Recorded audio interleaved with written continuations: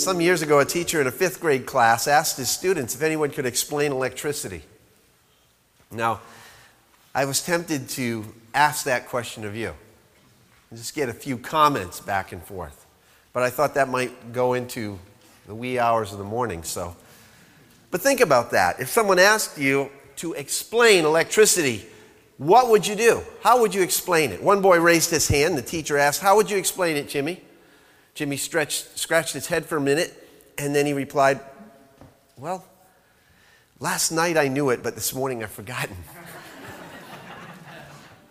Teacher shook his head sadly and said to the class, "What a tragedy. The only person in the entire world that could explain electricity, and he's forgotten." Well, I bring up that little story because that boy's experience in the midst of his 5th grade class really describes yours and mine when we attempt to explain the Holy Spirit's operation in the world, in the church, and in our lives. If I were to ask you this morning, explain the Holy Spirit, would you be able to do it? Like electricity, we accept the fact that the Holy Spirit's there, that He's actively operating in our everyday lives, that He is a personal, powerful, and dangerous force deserving our respect, and that without Him we'd be severely limited in our ability to function. But when it comes right down to explaining Him, we're at a complete loss. Well, maybe not complete, but we're at a great loss, aren't we? We scratch our heads and we mutter something about powerful living, signs and wonders, Father, Son, Holy Ghost, or sometimes if we're a little more biblically versed, we'll even attempt to describe Him by one of His given names in the Scripture, the Comforter or the Helper. How would you explain the Holy Spirit? Kind of tough to pinpoint, isn't it? In his excellent book, Flying Closer to the Flame, Chuck Swindoll explains that it's easier for us to understand the concept of a heavenly Father because we've all had earthly fathers. Normally, they're the ones in charge. They make the big decisions. They take the ultimate responsibility for what transpires. And although there are exceptions to the rule, it's usually Dad who has the final say in things. Identifying the Son of God, similarly, is not that difficult either because He was born like us. He lived in the world as we did. He had parents, He had brothers, He had sisters, He had cousins. He even had a job. Till He was 30. He was flesh and blood. We can understand and picture Him. He felt pain. He laughed. He sang songs. He got hungry, thirsty, sleepy. Might have even had to use the men's room once in a while. We don't think of Jesus that way, do we? We can relate to Him. For the most part, He was a lot like us. But the Holy Ghost, Chuck Swindoll continues, not even changing His title to Spirit helps that much. Certainly to the uninitiated, the name still sounds borderline weird. Unquote. Now, I remember as a young Roman Catholic boy when that change from the Holy Ghost to the Holy Spirit happened. You remember that? Probably, if you're in the Catholic Church, you do. I think I was in 5th grade, actually. And I still scratch my head about it. It didn't clarify Him any more to me. Swindoll continues, if His name is vague, it's no surprise that most find His work and His ministry the same way. Friends, that ought not to be. As Christians, we should have more of a clue about the Holy Spirit's workings, what He's about, not to mention where He fits into our lives. Because He's in our lives if we are children of God. Amen? And He shouldn't be a mystery to us. In fact, if I understand the Scriptures correctly, the bulk of the Spirit's ministry has to do with disclosure, not disguises. Discovery, not concealment. Direction, not confusion. If I understand the plain teaching of the Scriptures, the primary function of the Holy Spirit is the unfolding of spiritual truth. Now, how in the world do I know that? Well, it's not hard to figure out. You simply go back to the words of Christ as he introduced the person of the Holy Spirit to his disciples. So let's go together back to square one, because if we're ever going to understand and appreciate the Spirit's function in our lives, that's where we must start. I'd like you to turn in your Bibles to John chapter 16 for a moment. John chapter 16 and verses 7 through 15 we're going to look at.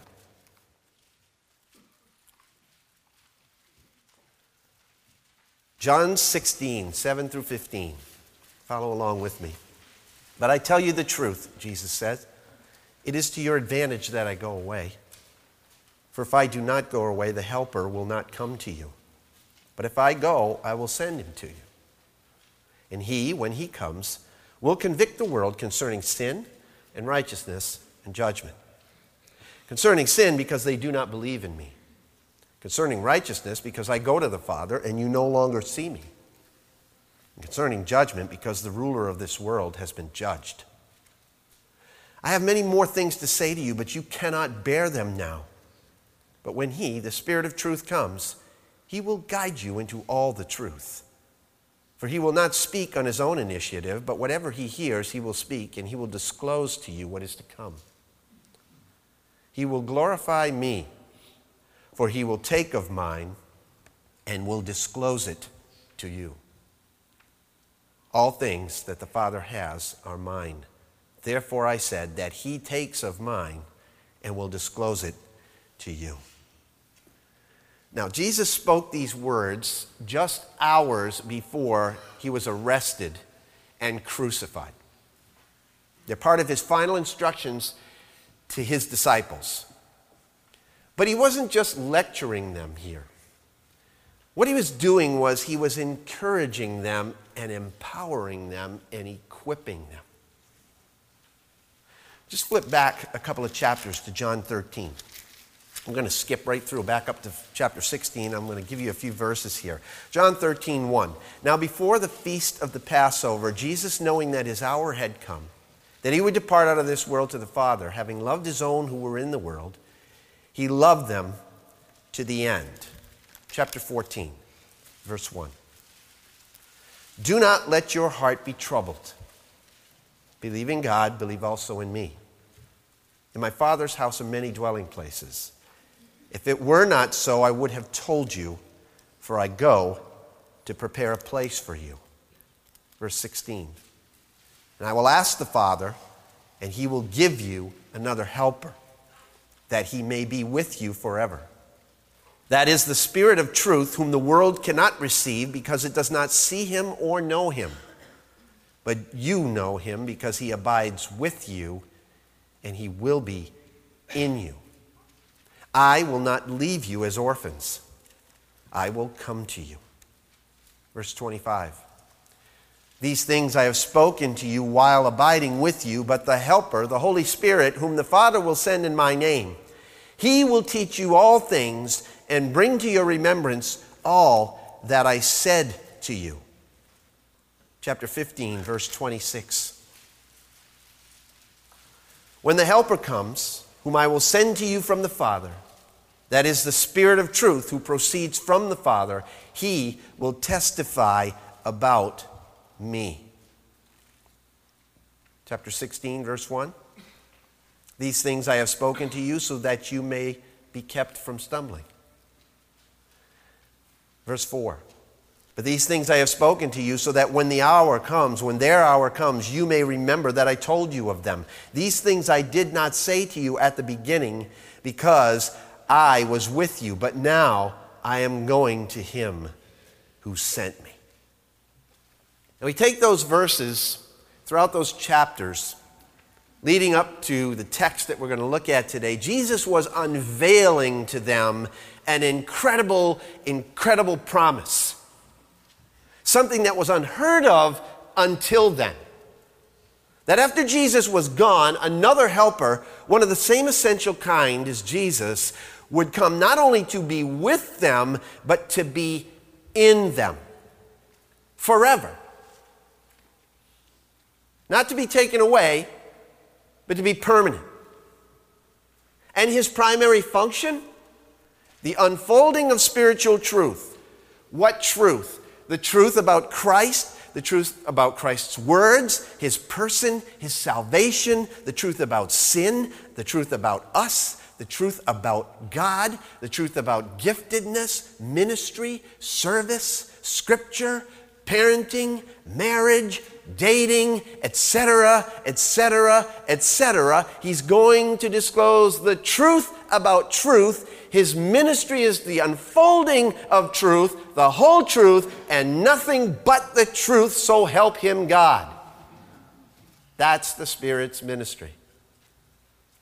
And so Jesus does for the disciples and us what Jimmy couldn't do for his 5th grade class. He explains the unexplainable. Instead of leaving us with abstract ideas, he gives us concrete terms. The Holy Spirit, Jesus said, first of all, in verse 7, is a fantastic advantage for believers. Look at verse 7. I tell you the truth. It is to your advantage that I go away.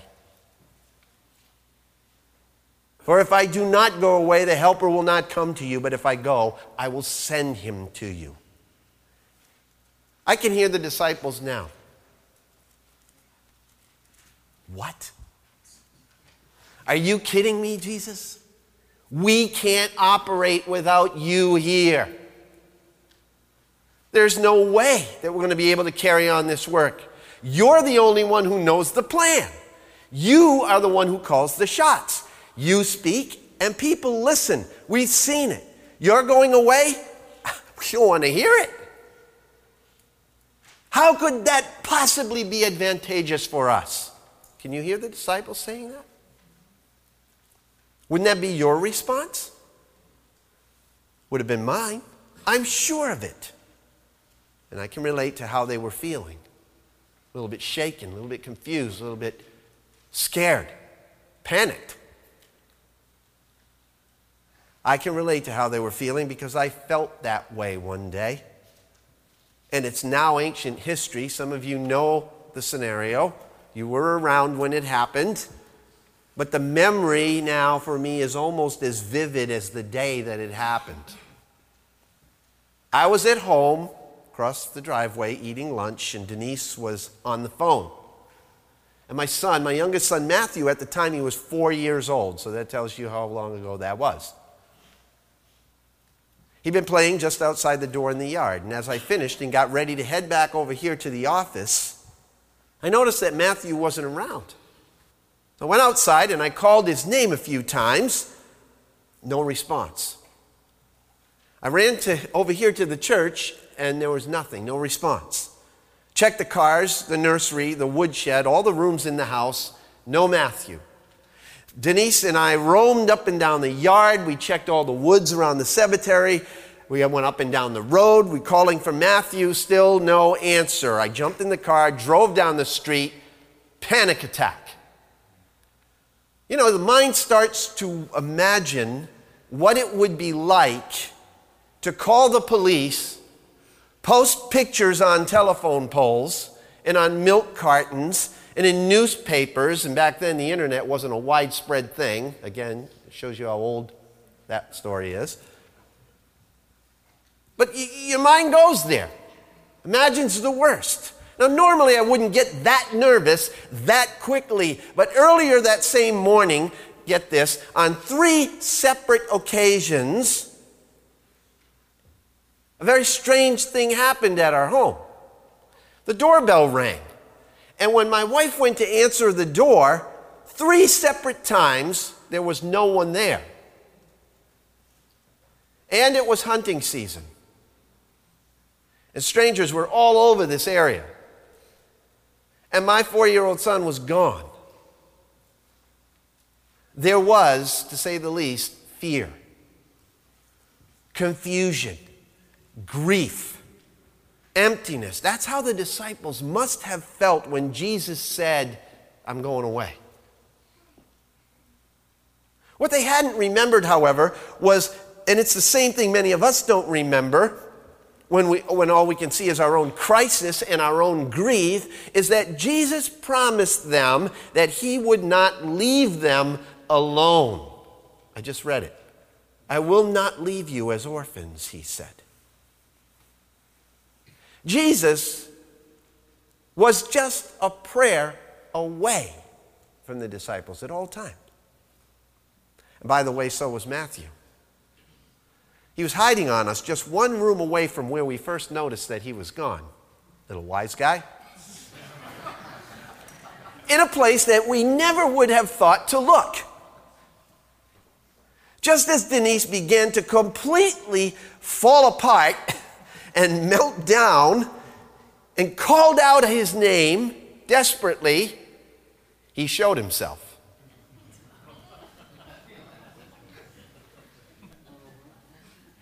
Lucky for him, we're Christians.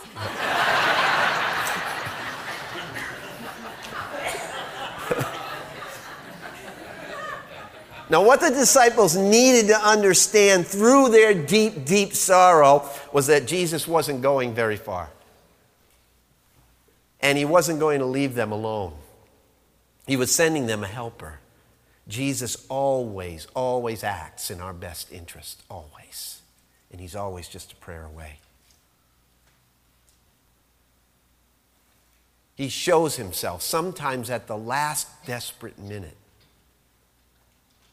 But he always has our best interest at heart. Whether we believe it or not, Jesus is the truth, right? He said, I am the way, the truth, and the life. And everything that Jesus says is the truth. And in this verse 7, Jesus said, I tell you the truth. It is to your advantage that I go away. In other words, my going is going to be profitable. It's going to be beneficial to you.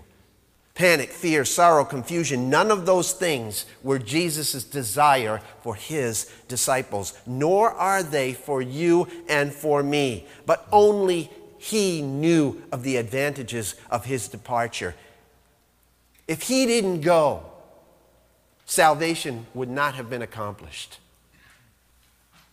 His death, burial, resurrection, and ascension had to happen. If he didn't go, the helper wouldn't come, Jesus said. And what a great name that is, isn't it? Look at it in the scripture there.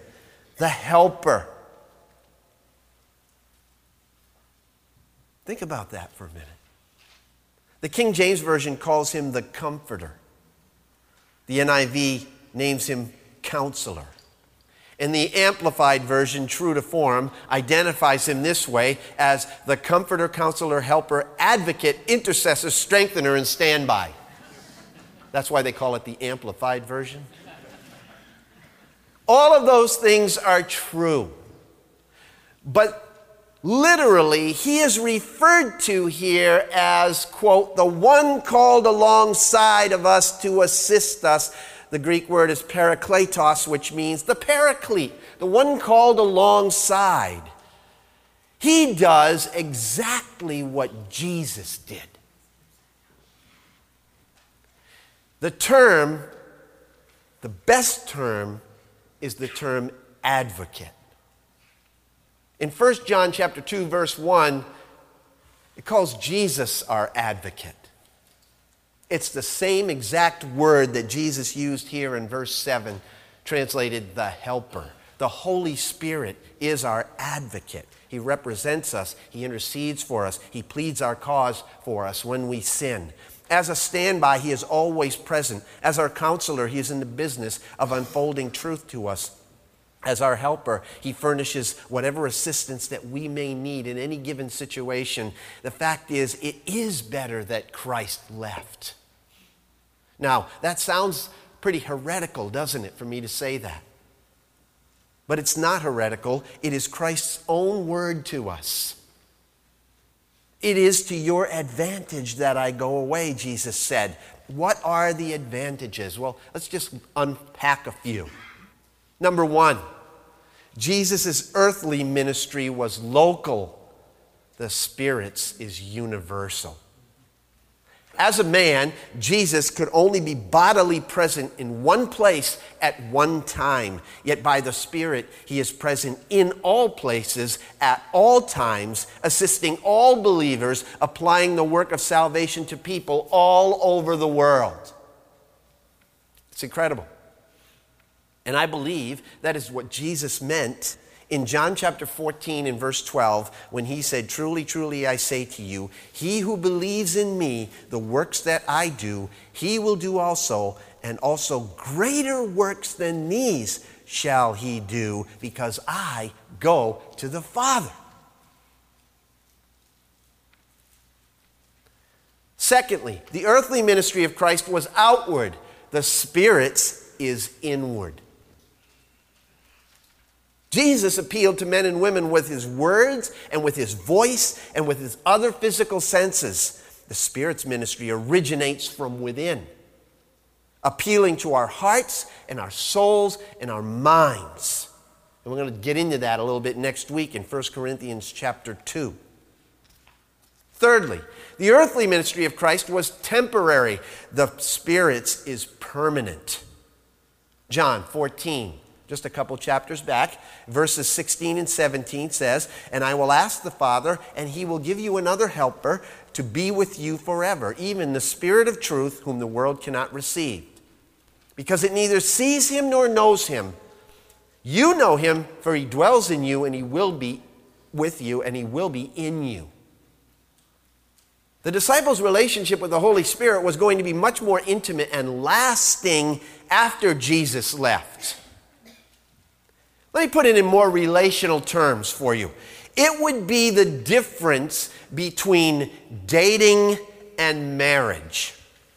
The difference between dating and marriage. One writer paraphrased Jesus' words this way, quote, "You've been engaged to him during my earthly ministry," speaking of the Holy Spirit, "but when I leave, you're going to be married to him." So far, it's been like dating. When I leave and he comes, it will be like marriage. It won't be a distant, formal relationship where the two of you go home separately every night to different places. No, there will be permanent intimacy, a oneness. In fact, he will live in you forever. Now, as I was writing this, I was overcome with the realization that I almost cannot even use that illustration anymore, because collectively we have redefined sin and what has come to be acceptable moral behavior among unmarried people. And that, far and away, is one of the saddest commentaries on our society and the Church of Jesus Christ. I also believe that it is one of the strongest and prohibitive reasons as to why people cannot even fathom what it means to have an intimate relationship with the triune Godhead, and what true spiritual and relational oneness is all about. Listen, the contemporary church has substituted true intimacy with the Holy Spirit with a cheap, superficial, surface relationship that has no depth or substance. Listen to what A.W. Tozer said. Now, this was written not yesterday. This was written like years ago. He says, "We may as well face it. The whole level of spirituality among us is low. We've measured ourselves by ourselves until the incentive to seek higher plateaus in the things of the Spirit is all but gone. We have imitated the world, sought popular favor, manufactured delights to substitute for the joy of the Lord, and produced a cheap and synthetic power to substitute for the power of the Holy Ghost." Whew. Those are penetrating and convicting words to me as a pastor, to me as a Christian, and to the church at large. The Spirit's ministry is advantageous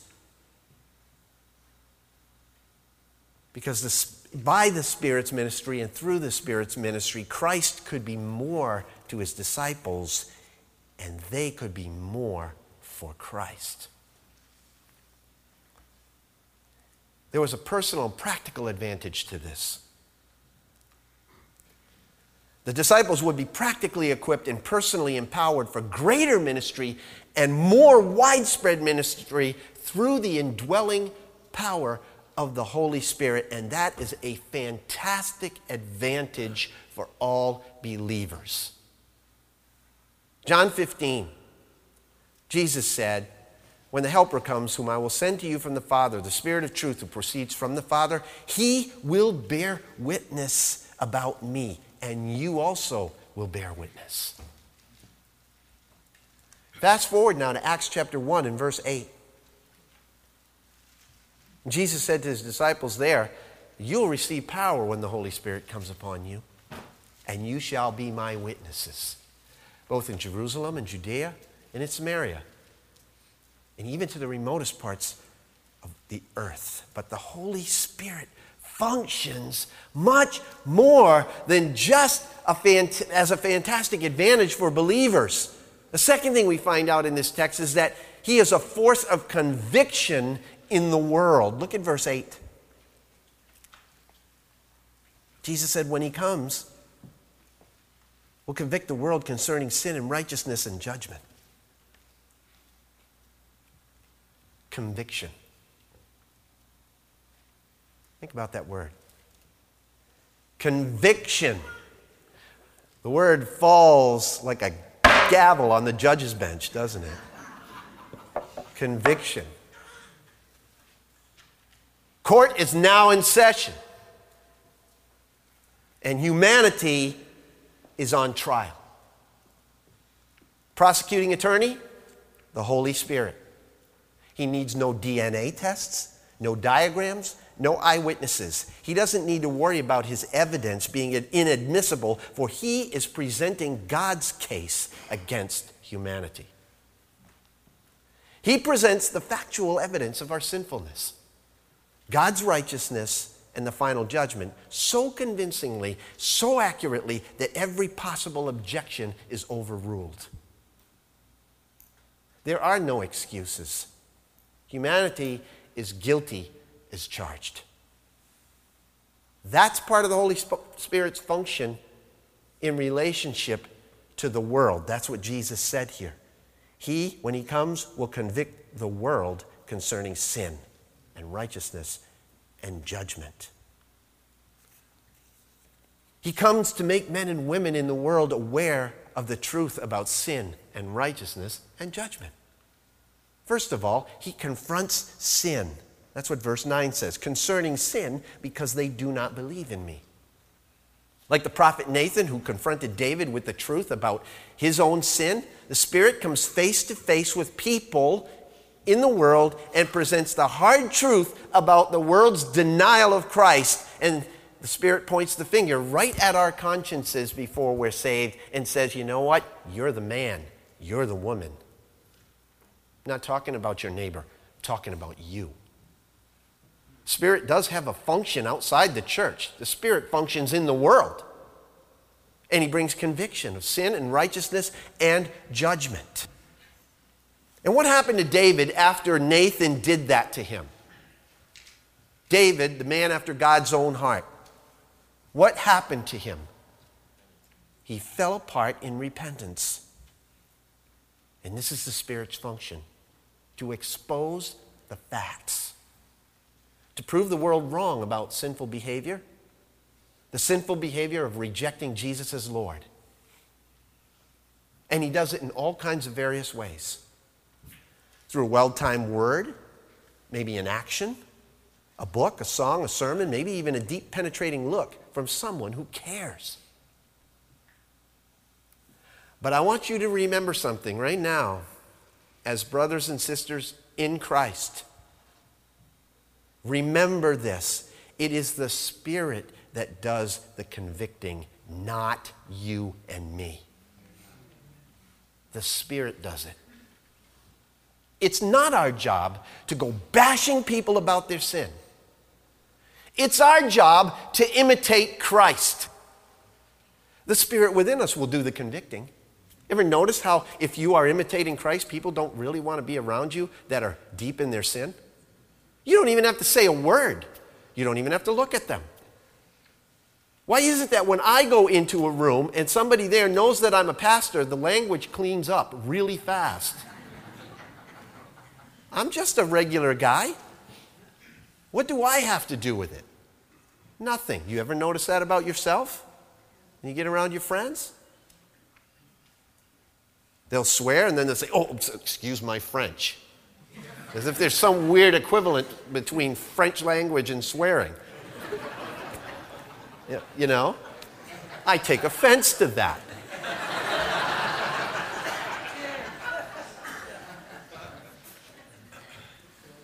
That's the Spirit within us that does the convicting. He works on the hearts and minds of unbelievers to show people their need of Christ. It happened when the Pharisees tried to condemn a woman caught in adultery. Remember in John chapter 8? Jesus said one word to them.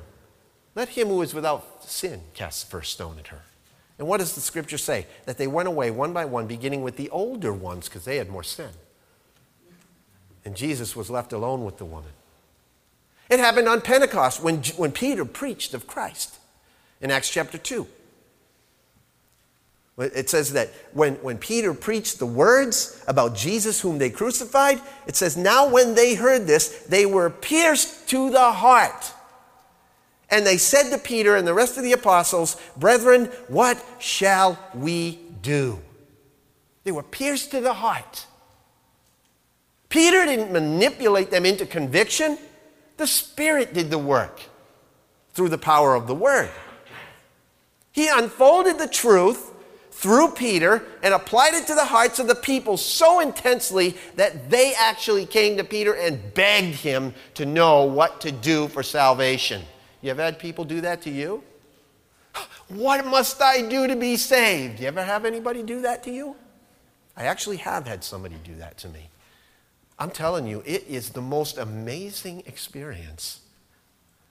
What? Now, you don't really want to be saved. Yeah, I do. And there's tears coming down their face, you know. What a powerful experience that is to see the Holy Spirit at work in somebody like that. That's the work of the Holy Spirit. Nothing more, nothing less. He convicts the world concerning sin because they do not believe in me, said Jesus. That is the essence of sin, by the way, rejecting Christ. Unbelief, plain and simple. And all sin falls under this one category. Look at John 15, verse 22. Jesus says, if I had not come and spoken to them, they would not have sin. But now they have no excuse for their sin. He who hates me hates my Father also. If I had not done among them the works which no one else did, they would not have sinned. But now they have both seen and hated me and my Father as well. But they have done this to fulfill the word that is written in their law. They hated me without a cause. It's unbelief.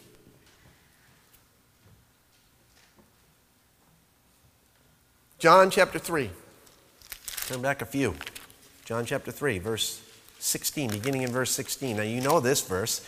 You can quote it right along with me. For God so loved the world that he gave his only begotten Son, that whoever believes in him should not perish but have eternal life. But now continue on. For God did not send the Son into the world to judge the world, but that the world might be saved through him. For he who believes in him is not judged. Here's where it starts to kick in. He who does not believe has been judged already, because he has not believed in the name of the only begotten Son of God. And this is the judgment that has come into the world. Light has come into the world, and men love the darkness rather than the light, for their deeds were evil. That's why Christ's own people crucified him. They did not believe. And in the end, it's only through the Spirit's work that people will. That the Jews will. Listen to what Zechariah prophesied for the coming nation of Israel. In Zechariah 12, verse 10, I will pour out on the house of David and on the inhabitants of Jerusalem, this is still yet to come, the spirit of grace and supplication. Why? So that they will look on me whom they have pierced. And by the way, this is a really good verse to show Jesus' deity. God is speaking. They will look on me, God, whom they have pierced, Jesus, and they will mourn for him as one mourns for an only son, and they will weep bitterly over him like the bitter weeping over a firstborn. This is the Spirit's ministry. You know that a human court can convict a person of murder, but it is only the Spirit of God that can convict him of unbelief. No human court can do that. The Spirit not only confronts sin, but he also confirms the standard of righteousness. In verse 10, back in chapter 16, concerning righteousness, because I go to the Father and you no longer see me. And that's kind of a weird statement, isn't it? See, the world has its own standard of righteousness, just as the Pharisees did. It rejects Christ's standard. The world says, forget it, Jesus. We've devised our own ideas of what righteous behavior is. Yours, it's outdated. Forget it. We're going to do it our way. And so on the cross, he's been nailed time and time again by a society which totally rejects and degrades him. And he's not here. He went to the Father. He's not here to point it out as he did when he walked the earth with the disciples. That's what the statement means. It says the Spirit's coming to convict the world concerning righteousness because I'm not going to be here to do it anymore. I'm going to the Father. The Spirit's going to do it, though, and he's going to do it widespread through the church, my bride, the people who have the Spirit, my disciples.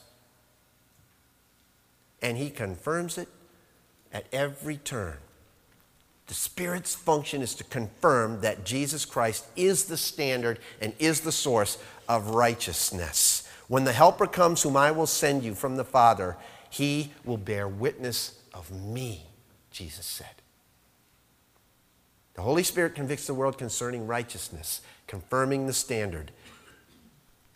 You know, Luke captured a very vivid snapshot of that kind of conviction as he recorded the words of the dying thief that was crucified next to Christ. In Luke 23, one of the criminals who was hanged there railed at him, saying, Are you not the Christ? Save yourself and us. And the other thief rebuked him, saying, Don't you even fear God, since you're under the same sentence of condemnation, and we indeed justly, for we are receiving the due reward of our deeds, but this man has done nothing wrong. Somewhere in the course of those hours on the cross, one of those thieves was convicted of sin, righteousness, and judgment. And he came to faith in Christ. That's the heart of a man under conviction of the Holy Spirit. That's a picture of it. His response was a pinpoint response. The core of the gospel came out of his lips on that cross in one sentence.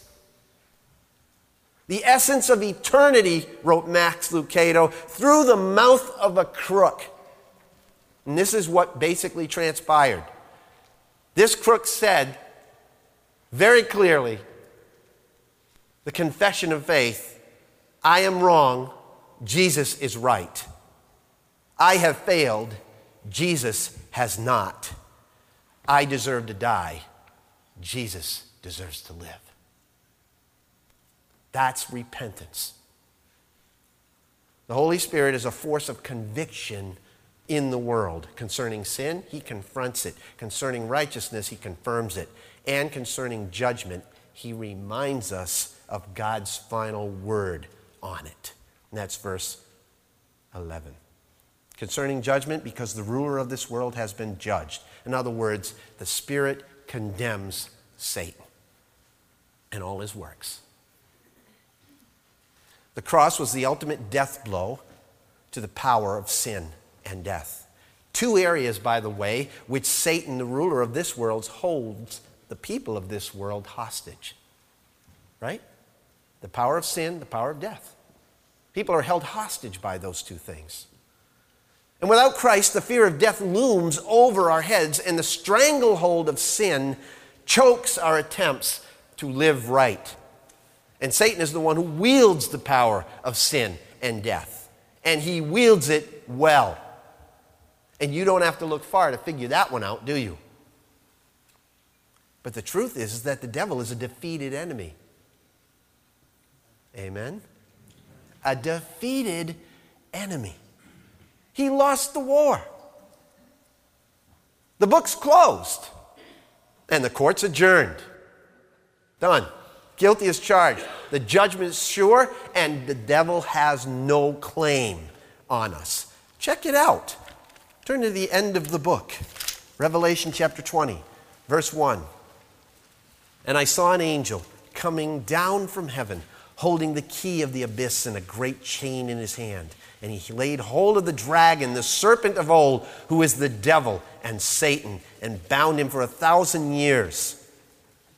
And he threw him into the abyss and shut it and sealed it over him so that he would not deceive the nations any longer until the 1,000 years were completed.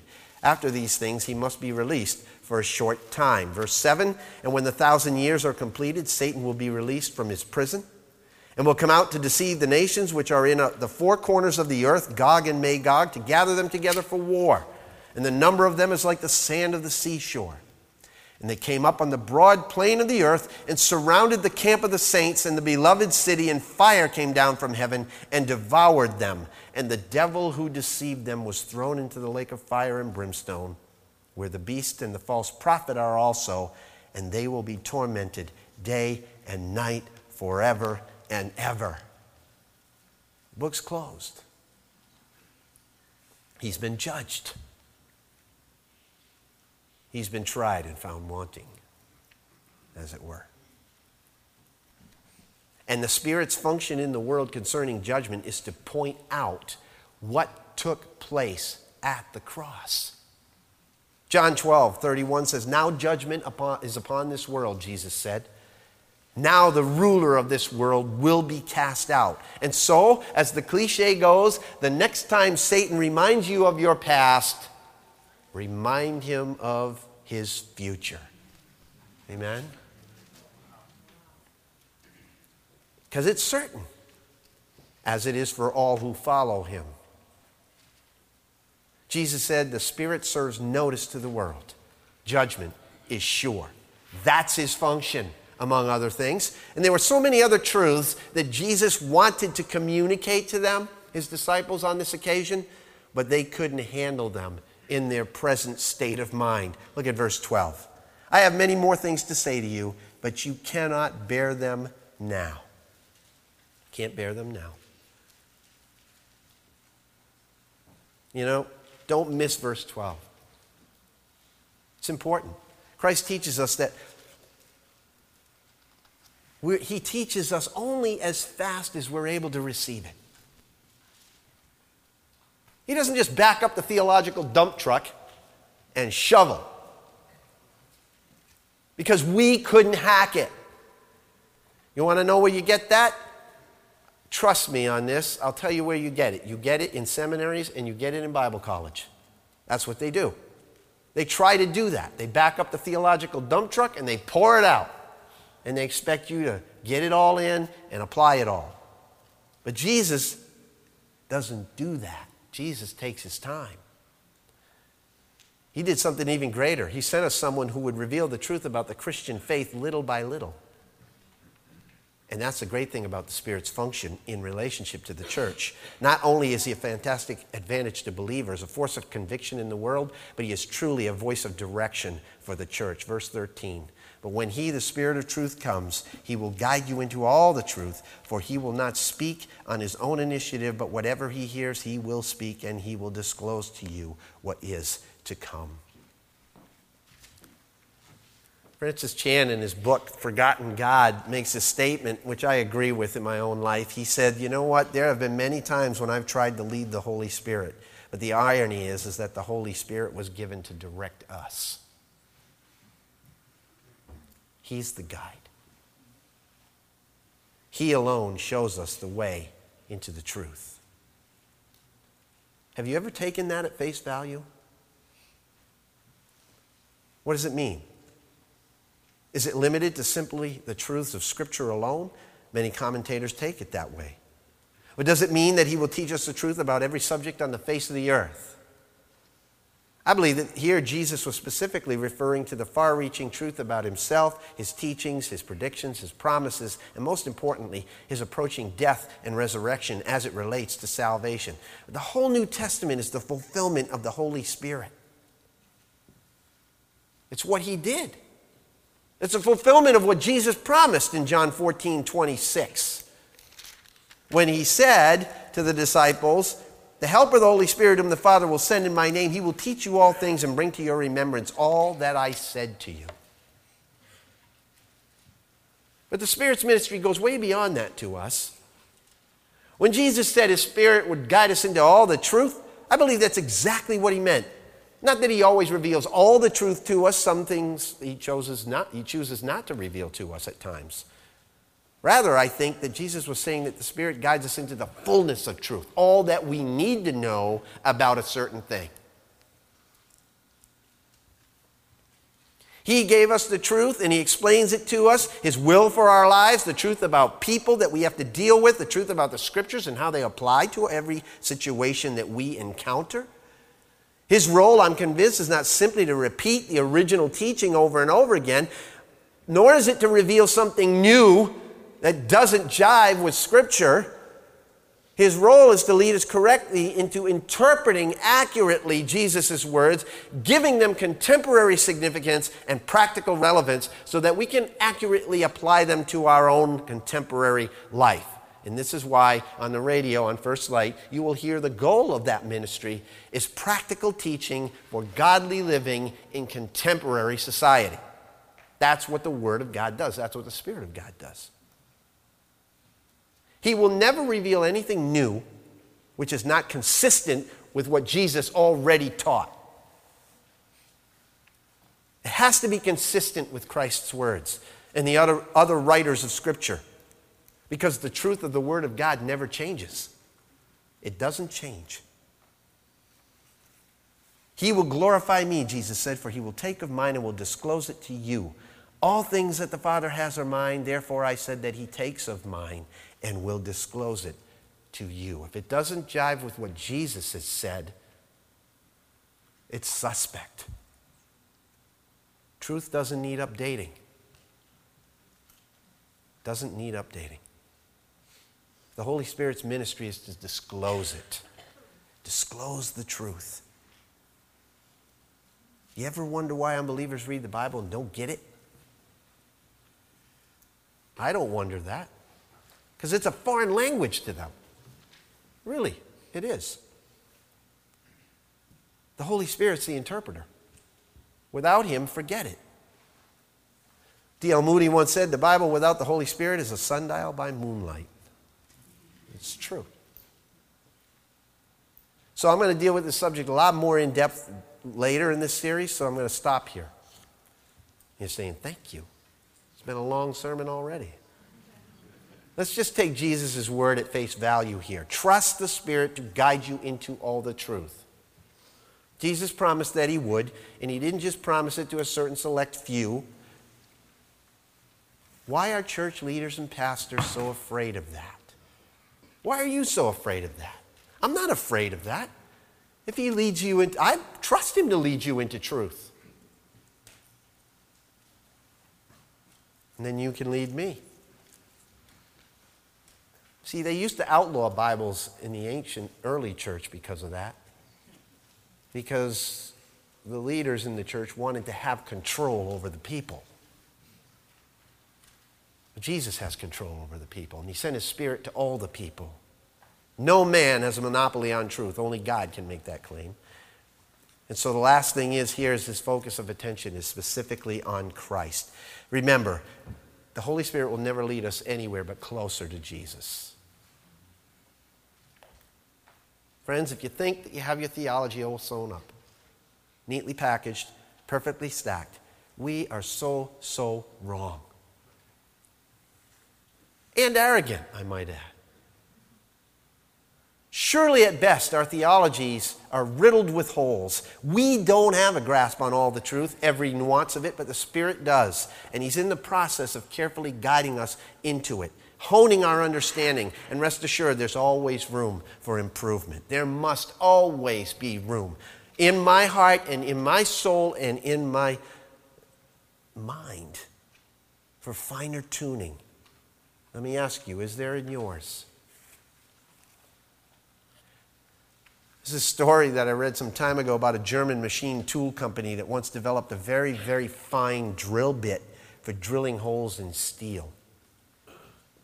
Tiny bit could bore a hole, get this, about the size of a human hair. That's pretty fine-tuned. This seemed like a tremendously valuable innovation, so the Germans sent samples off to Russia, the United States, Japan, suggesting that this bit was the ultimate in machining technology. From the Russians, they heard nothing.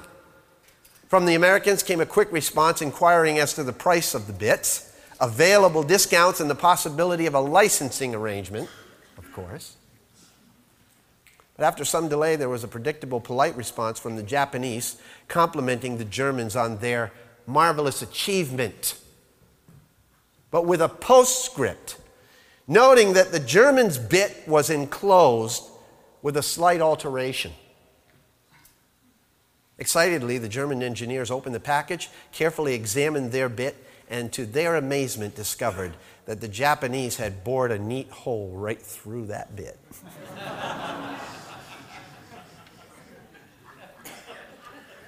Always got to be room for improvement in our theology especially, because the Spirit will bore holes right through everything we think we've got it now.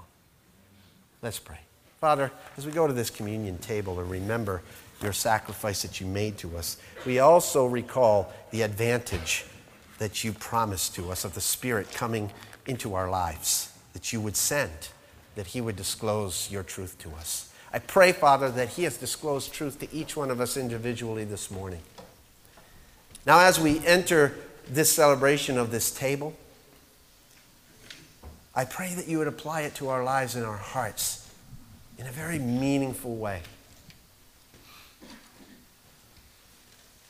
May the Holy Spirit bring to our souls and our minds and our hearts what we need to see in this. If we have sin, may we be convicted by it and repent of it. May it confirm the righteous life of Jesus Christ and His sacrifice for us that we might apply it. And may it confirm the judgment that is coming one day and the joy that we have knowing that we will never be judged if we believe in Christ. I pray it in His name and for His sake. Amen.